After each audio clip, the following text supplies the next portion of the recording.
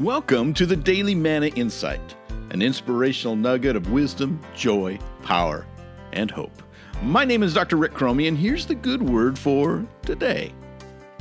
I actually believe in evolution, but not the evolution of a monkey into a man. No. Rather, I believe in the transformation, the evolution of the soul. And it begins when a heart finds, receives, and gives love. And think about it.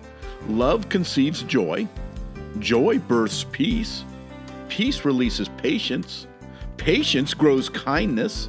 Kindness produces gentleness. And gentleness matures into self-control, or the ability to temper one's tongue, desires, attitudes, and behavior. But it all begins with love. That's why love is the greatest.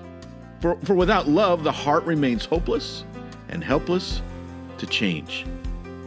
My friends, love, that's where it all begins. And in many ways, also ends. This has been the Daily Manna Insight. Thank you for listening, and never forget, God loves you like crazy, and He is working.